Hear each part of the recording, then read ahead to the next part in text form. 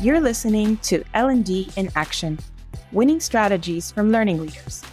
This podcast, presented by Get Abstract, brings together the brightest minds in learning and development to discuss the best strategies for fostering employee engagement, maximizing potential, and building a culture of learning in your organization. With an eye on the future and a preference for the practical, we address the most important developments in EdTech, leadership strategy, and workflow learning. Let's dive in. Hello and welcome to L&D in Action. I'm your host, Tyler Lay, and today I'm speaking with Nigel Payne. Nigel is a speaker, consultant, researcher, and author. He is the founder of the consultancy, nigelpayne.com. Nigel, thank you so much for joining me today. Such a huge pleasure, Tyler. Good to talk to you. Absolutely. I always start off just asking my guest really quickly, can you describe your background, all the great things that you've done, and what you're up to now? I've been around quite a long time. So I started my life working with adults. So I actually started almost where I ended up. Very start, I used to work in extramural tuition at a university. So I was working with adults that the university brought in and shared their expertise. But that didn't last very long. I ended up running a software company that was focused on educational technology. And we have the honour of being, or the status of being, the very first software company outside the US that Apple bundled. So they bundled one of our pieces of software, which was an incredibly exciting moment. We didn't make a huge amount of money out of it, but they sold 27,000 copies of the software for us, which was wonderful. I spent a large part of my formative life working on learning and development within corporates, big and small. And I still do that. It's still a passionate love of mine to make learning in organizations way better than it is. And it should still be dramatically improved. And around that, I present a TV program once a month for 1 hour. And I do a weekly short podcast, not as sophisticated as yours, Tyler, but an 8-minute podcast really just reflecting on what strikes me about the world. It's called From Scratch. And I write. I'm currently half to three quarters of the way through my 4th book, which I want to finish by the end of the summer, September odd. And I continue to write. I write lots. I write articles, I write blog posts, I write reviews, and I write books. And I also do research. That all my books are research-based, and I continue to read scholarly articles and try to get an evidence for everything that I think and say. So I'm what I would call an evidence-based practitioner. I feel like you're burying the lead a little bit, if you will. You also spent almost, or more than 2 decades, I think, at the BBC. Is that right, as head of learning and development? I did. I spent a number of years. It wasn't that long, but I spent a number of years running the learning operation for the BBC, which I call myself the CLO of the BBC. Mm-hmm. And that covered everything. So everything from leadership to induction through to in front of camera and all the engineering and technical stuff that goes into being the world's largest broadcasting organisation, as it was at the time I was there. Well, I guess that you had a stint in EdTech. That's really fascinating. You have had basically every angle on learning and development, on education, it seems. EdTech, working at the BBC, now, operating a consultancy and sort of being a learning influencer in that sense. And right now, what I've seen from you in your recent writings and in an upcoming talk that you're going to be giving is you are addressing how we need to reframe L&D. And I would love for you to just quickly give an overview as to what you mean by that and which direction you think we should go in learning and development. I don't think we need to reframe L&D because I think it's a good idea. I think we need to reframe L&D because organizations need to adjust to what I consider to be almost a different age, an age of insecurity, insubstantiality, massive change, and forces unknown operating in our world with a breath of air. Things fundamentally change. And the idea that L&D, in the face of all of that, of all these huge organizational needs, sits back and offers a program of courses managed on an LMS, counted by statistics, and that is their job, seems to me to be increasingly wildly inappropriate. So that I think there's a divergence at the moment, and I want to get back to convergence. A divergence between what organizations really need in terms of learning and understanding and what a lot of conventional L&D offers I think things need to be aligned. Because I have naive and big thoughts, and one of them is that this is the century of people. Organizations will improve, not through buying more technology. That's just there. That underpins everything we do. But by getting more out of people. And to get more out of people, it's not just about their competence, their skills. It's about their comfort, their belief, their engagement, their motivation. And all of those things are at the heart of what I think a contemporary L&D operation should be involved in. And many are not. That's my mission.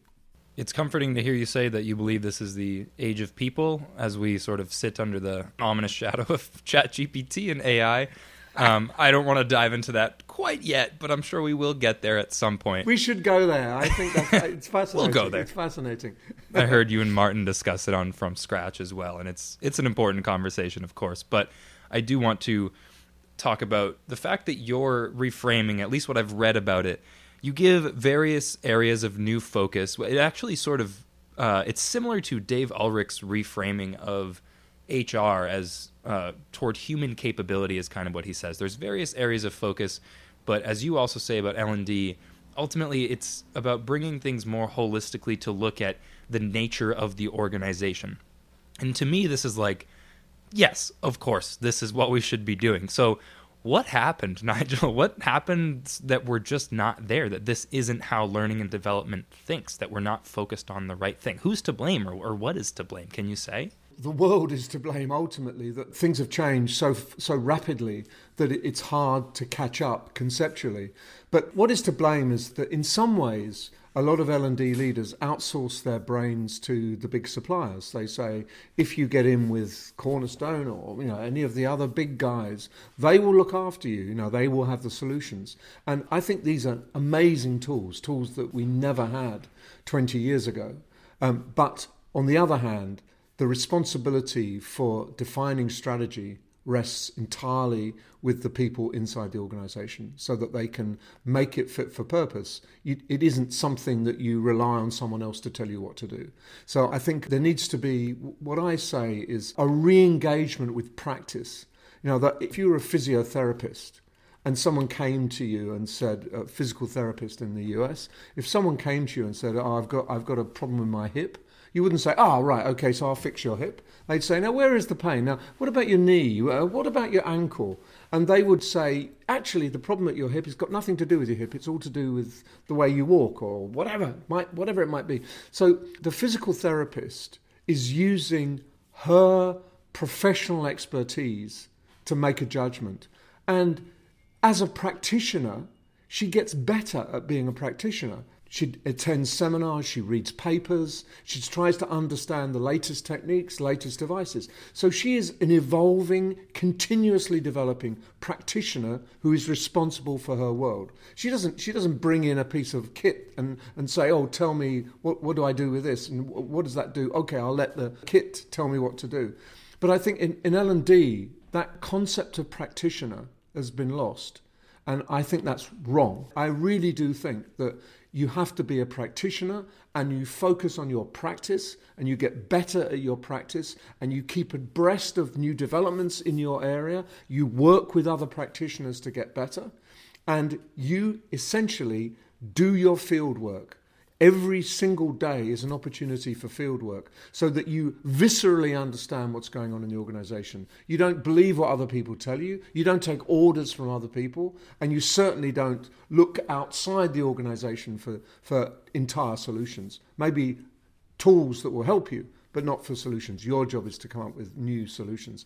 So I would like to kind of re-engage L&D with their core beliefs, their core attitudes, and their practice, essentially. It's interesting the history that has developed around work and work optimization. You are one of the few researchers and authors that I've seen who really takes a deep look at history when discussing learning and development and its function.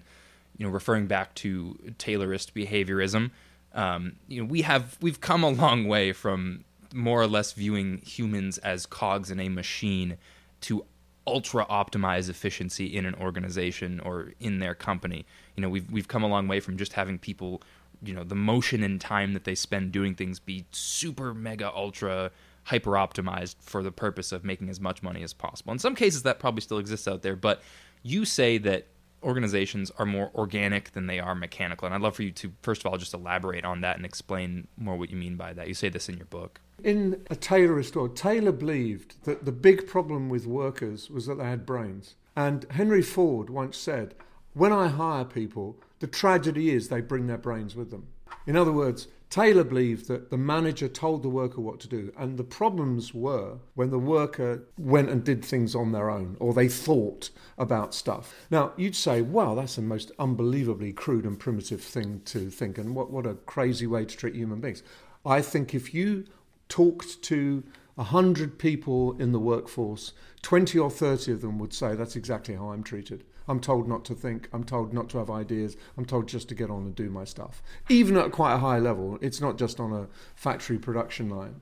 And the revolution in work has been to say, going right back to Edwards Deming and the revolution in Japanese industry after the Second World War, every single person at work needs their brain, their commitment, their engagement, and their ability to work together on solving local problems. Now, Deming, continuous improvement, was not about big managers coming and say, oh, do that differently. Tyler, don't do it like that, do it like this. It was Tyler and colleagues sitting down and working out how to do it better themselves and just getting on and doing it. Continuous improvement. Also, just to the idea that if you've got big problems in the workforce, the solution is usually lies within the workforce. It doesn't come from outside. And that is another problem, that idea that we don't trust our workforce to understand what's going wrong and how to put it right. And I think all of that adds up to an incredibly poor work experience. And when people have poor work experiences, guess what? They're not motivated. Guess what? They don't put themselves out for the organization. Guess what? They don't lift a finger of their discretionary effort, because discretionary effort is the effort that people can put in. And to me, the difference between two organizations, one powering along and the other stumbling, is nothing to do with they've got more technology or they've got smarter people or they only recruit Harvard graduates or stuff like that. The difference is one group are willing to give their discretionary effort and the other group aren't. And I think it boils down to that. When you have engaged individuals, the energy that they create solves any problem and keeps the organization moving fast.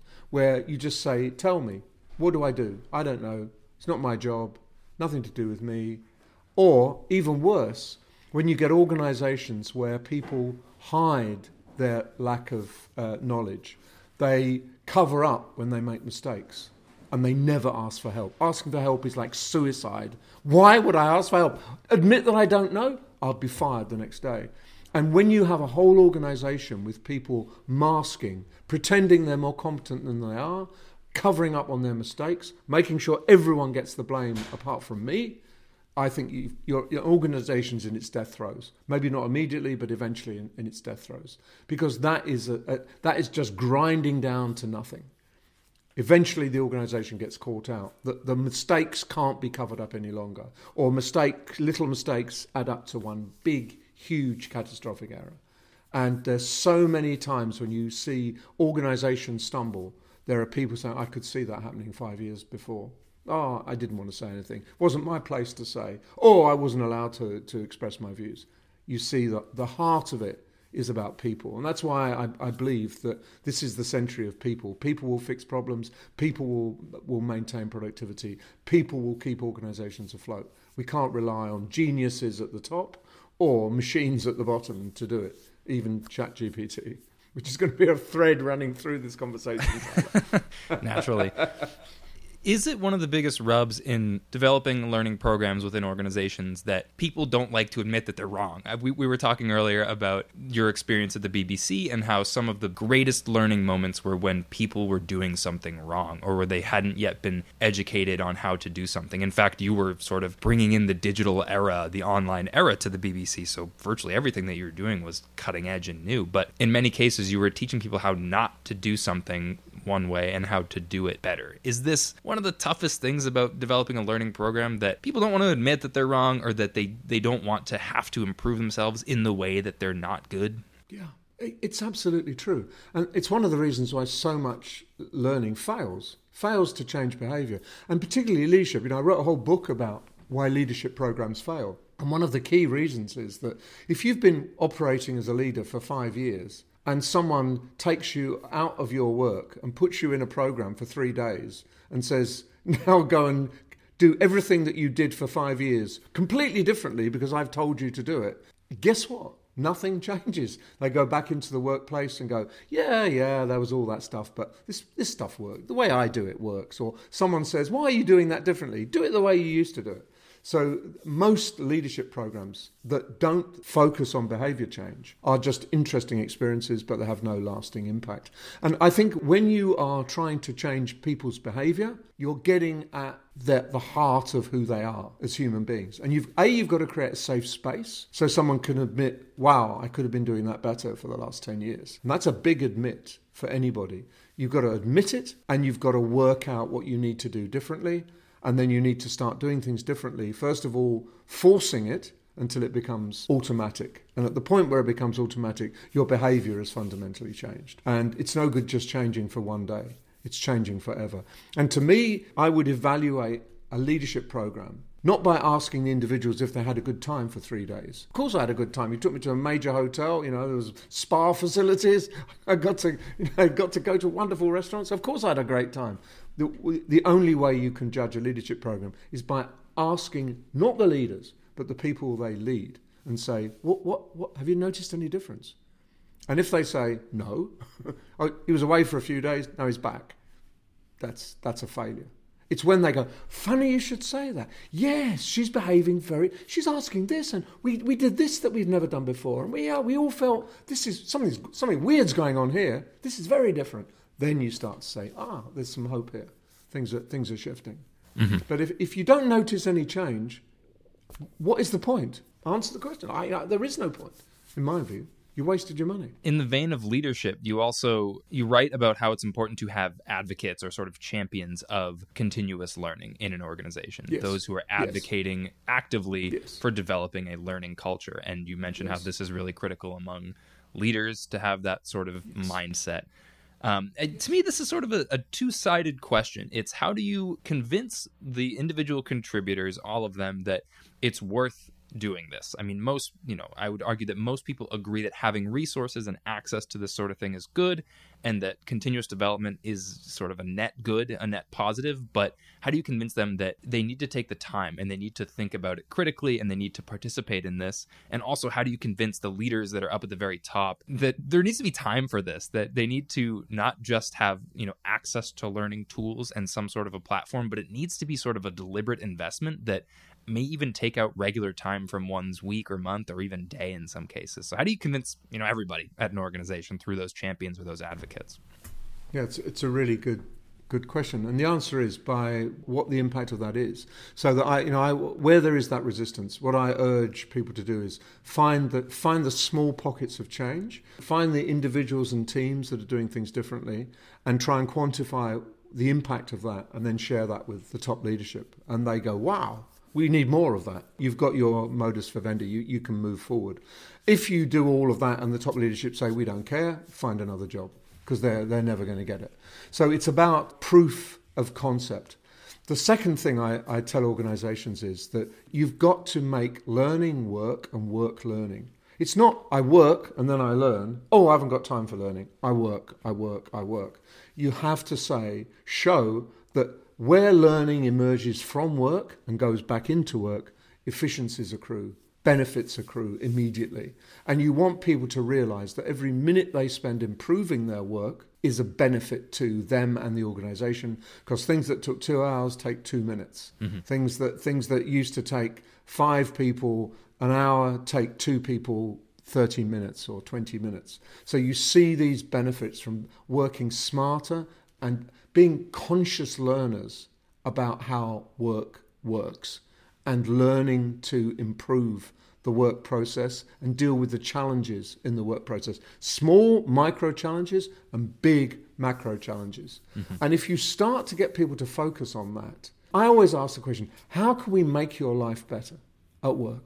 What can we do that would make you smile and feel that you got something really much better out of work, would make your life easier. I've never met anybody who says, "Oh, my work life is perfect. There's nothing you could do to help me." It's the exact opposite. It's where do I start and where do I stop? Because there's so much that people feel frustrated by. Mm-hmm. And some of the things that I suggest is that if you give people permission to admit what they don't know, to be open about mistakes they've made, and you give people permission to help each other, you start to shift towards that learning culture focused on work. Because when you say, "I don't know," and someone helps you, you've learned something. Mm-hmm. If you don't know and you cover up, you haven't learned anything. Apart from you've learned how to cover up and blame other people. There's so much blame goes on in organizations. It's never my fault. It's always someone else's fault. And you meet people who are geniuses at never taking the blame. And we call them Teflon Sams, Teflon, everything slips off them beautifully. Nothing ever sticks. Mm. And those people are very dangerous people in an organization because they're toxic and their impact is toxic, most usually. One of the biggest questions that we're addressing these days is how to make workflow learning happen, how to have effective learning in the flow of the work that we're doing. And I think that is effectively what you're saying, make learning work and work learning. It is. I think that everything that we do should include some sort of evaluation process to it, if that were possible. There's some level of how much micromanaging and micro optimization are we doing there. But at the end of the day, I think it's safe to say that the most effective retention and learning comes from when you're doing something in the moment or shortly after when you're learning shortly after the moment that you've achieved something or attempted something or just done something. And this is being self-conscious. Yes. It's being self-conscious at work. Exactly. So that you're aware of what you've done that is good, that you should build on, and what you've done that is not good and that you should improve upon. Mm-hmm. And these are very, very important. So instead of just doing work and just not even thinking about it, you do work consciously. You're a conscious worker. Mm-hmm. And at that point, you begin to see all the things that are wrong and all the things that could be done better, or all the things that are right that should be shared. Of course. And most people have got tricks, tips and shortcuts that they use to survive, and they never share them with anybody. Mm-hmm. And my belief is that if all of those were openly shared, everyone would benefit. The organization would rise and rise and rise. Mm-hmm. Because people solve problems all the time. They don't even realize that. Of course. And they solve problems all the time, but they never share it. They never see it as a solved problem. They never see it as something improving the workflow. They just see it as, that got me out of jail. Yeah. It's a tragedy in a way. So what you've got in many organizations is the same problem being solved on a daily basis by thousands of people, when one solution would solve it and we could all move on. But we don't do that because we don't share. So how do we systematize that? How does the organization or the company take hold of those things and also, come up with their own solutions and best practices? Because in many cases, the organization and the leadership has better access to potential solutions and skill sets and knowledge. So how do we systematize these things? Right now, there are plenty of tools and services and leadership strategies for teaching people sort of on the job and as they're working. That's really being addressed.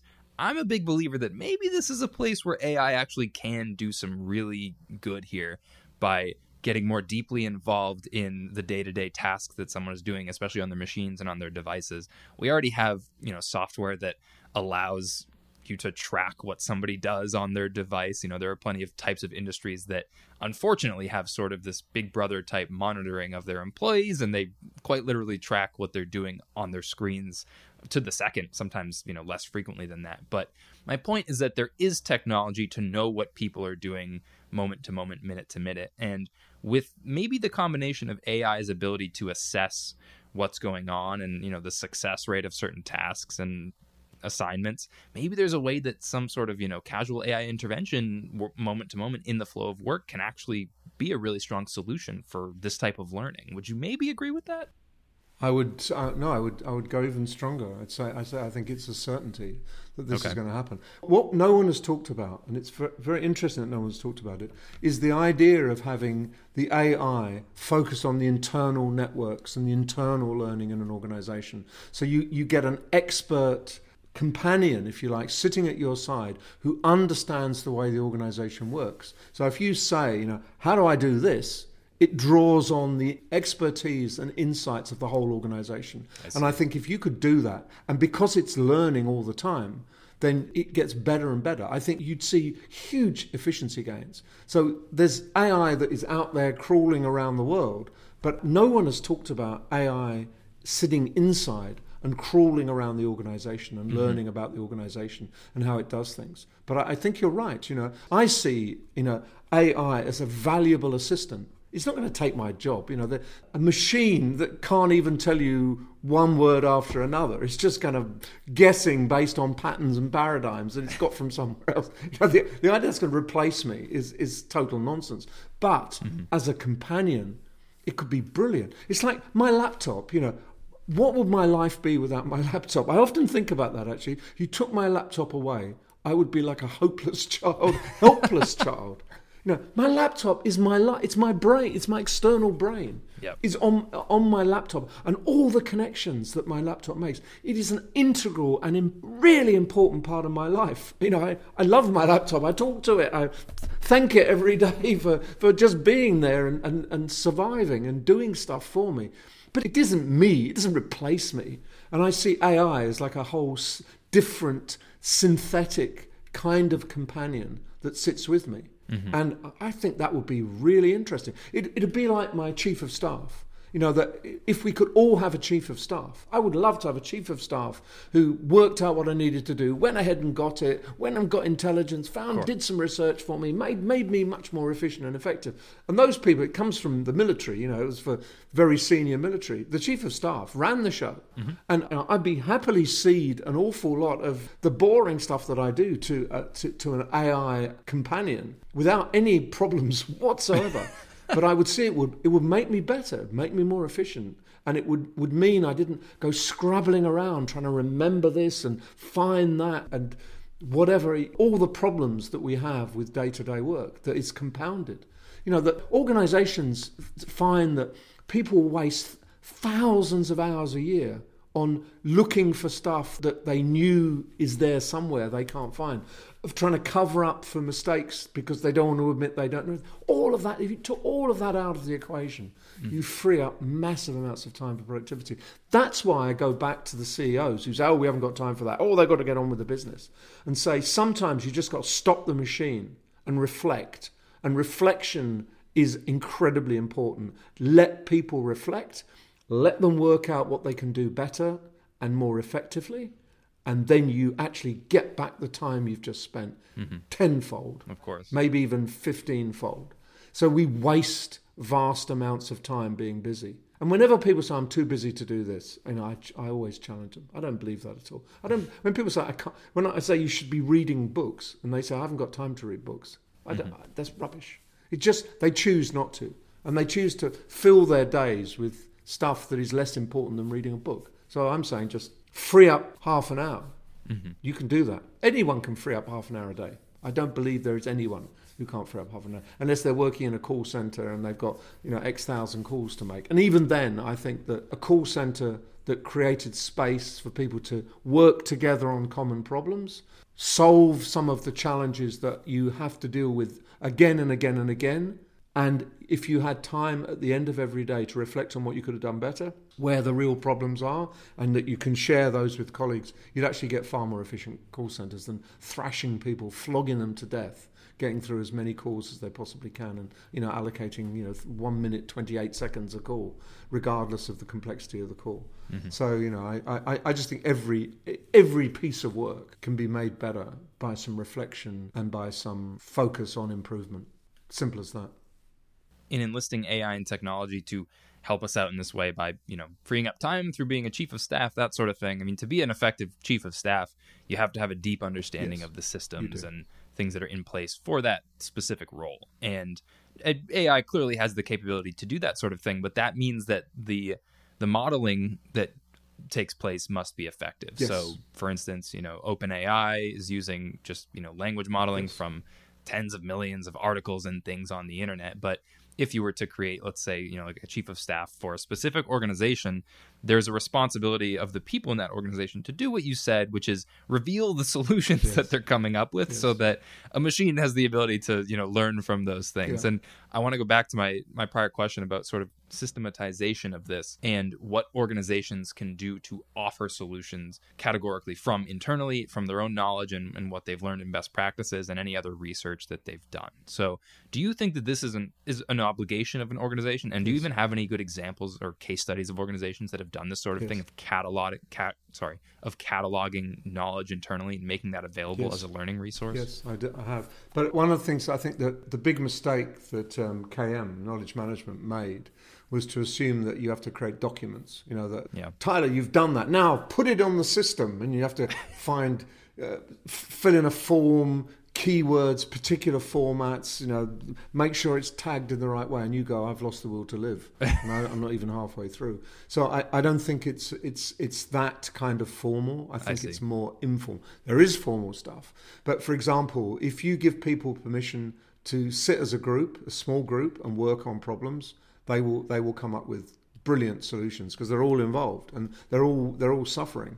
So if it's giving people space and time, not documentation. And if you do that, and then someone says, "Look, I just jot down the best practice," so someone willingly does that. So you don't try and categorize it in a similar way. Just jot down the best practice. Mm-hmm. That is the bit that gets picked up and stored and replaced by something better as time goes on. So it has to be a kind of human-centered process, not a machine-centered process. Mm-hmm. Now, as soon as you ask most human beings to fill in folders and files and tags and all that stuff, they don't do it.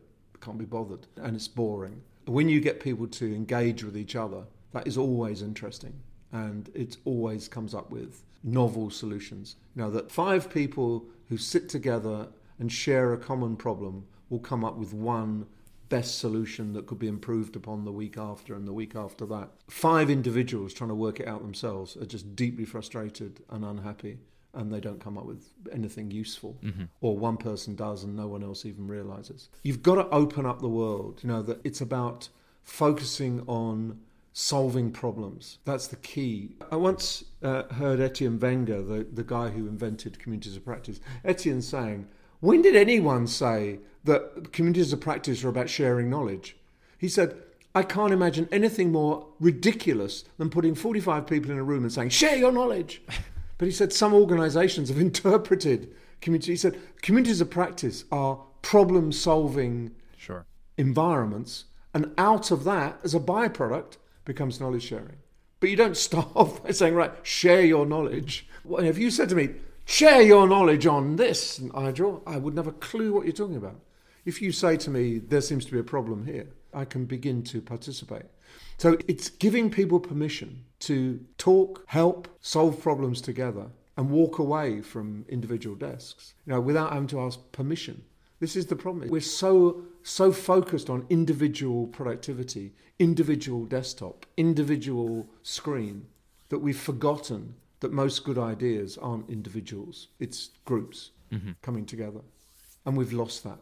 This is especially critical when it comes to really intelligent people, having doctors and high-level researchers and successful people continuing to learn at their organizations. I've had this conversation with a few folks now, and based on your writing, I think you'd agree that, when you're working with maybe high-level scientists and high-level journalists and that sort of thing, those people are less likely to want to change what they do or admit what they do is wrong or maybe learn something new, especially when it relates directly to how they do their day-to-day job. And you actually referred to an interview that you did with Bill Gates, I believe, where he said that, and then it was Microsoft's goal to make it so that when you bring 3 really intelligent people together, the sum of what they create, the impact, is greater than sort of 3 individuals. And I think that's effectively what you've been saying here. And I want to, let's solve this problem. So how do we have really intelligent people, really high-level individual contributors? First of all, how do we convince them to learn? And how do we give them the most impactful learning programs? What is actually going to teach them and have them improve? Yeah, I think, first of all, there's something called humility. And humility is admitting what you don't know. Mm-hmm. And many organizations are full of people who are not humble. In fact, they've been taught over the years that humility is a career limiting. Yeah. Arrogance is career making. So that's the first thing. The second thing is that you've got to stimulate people's curiosity. Someone like Einstein was intensely curious, and he loved meeting people and talking with people who were clearly not as smart as he was, because he was incredibly bright. But he would sit and listen to people and listen to their questions, and that would help him formulate something new. So I think, if Einstein can be curious, all of us should be more curious. So, I'm fascinated by the world, and I really enjoy listening to what people's perceptions of that world are and perceptions of their job. And if you can help people be more curious by, one of the things that I do is help people frame questions. One of the great ways of learning from people is to ask the right questions, open questions, not questions that intended to show how smart you are, or questions that don't really need an answer because the answer is in the question, but open questions where the answer really matters. And if you can get everyone in an organization more resilient and more willing to admit what they don't know and ask questions to try and fill the knowledge gaps with their colleagues, with their customers, with their suppliers, and with the world, you begin that process of opening up the organization to becoming more intent on building better knowledge and increasing knowledge and understanding the difference between knowledge and information. And I was listening to a program on ChatGPT and saying that ChatGPT has no knowledge, it just has information, which it pretends is knowledge. And when it doesn't know, it makes things up. And this is one of its problems. Someone said it's like playing two truths and a lie with ChatGPT. The problem is you don't know what the lie, which one is the lie. It never tells you what the lie is. It makes stuff up. So if you can create an environment where there is a thirst for knowledge, for getting better at learning what on earth is going on and doing things better as a result of that, you begin to create that kind of open organisation. And the progress is incredibly powerful. If you take an organisation like WD-40 Company, when Gary Ridge came in as the CEO, it had a market cap of $200 million. He left as CEO last year, market cap $1.6 billion. And he did it through knowledge, through let's work on what we know and what we don't know, never ever fail to admit you made a mistake, and let's learn from your mistakes. Let's celebrate mistakes, because that's how we learn, and let's pool what we know. So if we know something special in Brazil, let's share that in North America or in other countries around the world. So the company grew slowly, steadily, and strongly on the back of knowledge and shared knowledge. And what they make is, stuff in a can. We've all got one in our garage. And it's great stuff. But no one would have believed when Gary took over the company that he could completely transform its prospects and turn it into this gargantuan operation. And he did it through knowledge sharing and openness and putting people together and trying to defeat some of these barriers that people put around themselves to stop you actually admitting what they don't know or being arrogant about what they do know and demanding me. Gary's managers in WD-40 are bonused on how well their team performs, not on how well because their job is to make the team perform. That is their job. Live the values, embody the behaviours, and perform as a team. So he tries to take out the me, and I don't care about anyone else, just me. And if you cascade that down through the organisation, you end up with a very interesting culture. Yeah. And that's what he built, a very, very interesting culture. Different culture. I think one of the challenges with fostering curiosity and openness, as you're saying here, is that it's hard to measure these things. These are abstract and they're sort of emotional, but also L&D has this issue. You spoke of this with Martin Cousins on From Scratch, actually. When we're measuring the effectiveness of learning programs, the data just isn't very good. The metrics that we're looking at are vanity metrics. We're talking about, how many lessons were completed. Did you enjoy the lesson? It's just very simple, sort of qualitative, and in a lot of cases, I suspect that stuff is biased just because people are more likely to say that they enjoyed something because they don't want to upset somebody, especially at their work. They don't want to upset a colleague or leadership or something like that. So to me, I just haven't really heard of any really effective data gathering experiences when it comes to learning and development. And that's just because I guess it's hard. But you say that it's really important to look at the learning outcome and assess it in that sense. And yes. I still think that's a big challenge. When It we're is a in the challenge. formal education system, It is a challenge. what we're looking at is the outcome is then we go into the workforce. So what percentage of people that were in this major now have jobs or something along those lines? So it's a challenge. Have you seen any really strong examples of this, or anything that you can cite specifically? The first thing is you've got to get rid of all that nonsense. Okay, Did step you like one, the yeah. program? Yeah, just get rid of it and focus on measuring impact. Brinkerhoff has got the success case method. He developed a whole methodology for measuring impact, which involves, in his view, interviewing the most successful and least successful participants and looking at because what he found was that sometimes what holds back an impact from a learning program is nothing to do with the program or the learning or the participant. It's to do with the environment and the culture in the place where it's supposed to be imposed, or where the improvements are supposed to take place. So if you fix the culture, suddenly the learning takes off. So it's all about impact, and it's all about being honest about what has occurred. You've invested this number of dollars. What has occurred as a result? And documenting that. And as I said, asking people, maybe not the individuals who are responsible for the inside the program, but those that they influence outside. Have you noticed anything? What's going on better here? And just having some pretty blunt statistics, that are we improving productivity?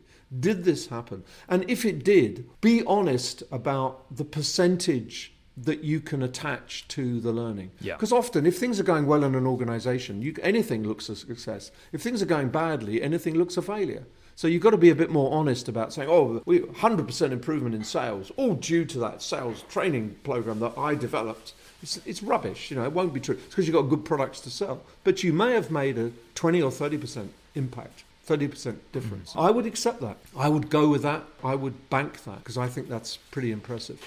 Because so many make no difference whatsoever. And if you're not making any difference, why are you doing it? It's a vanity project otherwise. Of course. And that's what worries me. I think that's a very important observation. I do. And thank you so much. Before I let you go, can you just let our listeners at home know where they can learn more about you? www.nigelpayne.com is quite a good place. You can track me on LinkedIn. I'll happily follow you or join up with you, connect with you on LinkedIn. Absolutely no problem. And I like dialogue. If anything I've said challenges you or you want to debate more, I'm easy to find. I'm easy to get in touch with, and I'll happily keep the conversation going for as long as it's relevant. And when is the new book due? The new book it will be finished this year, so it will come out, I think, early 24. It's going to be about organisational learning. I've got about 17 different titles. The eventual title I'm not sure of, but it will be about the power and importance of organisational learning. Great. Well, we'll certainly keep tabs on that. Again, thank you so much for everybody at home. Thank you. Thanks for joining us, and we'll catch you on the next episode. Cheers. Huge pleasure. Thank you very much, Tyler. You've been listening to L&D in Action, a show from Get Abstract. Subscribe to the show in your favorite podcast player to make sure you never miss an episode. And don't forget to give us a rating, leave a comment, and share the episodes you love. Help us keep delivering the conversations that turn learning into action.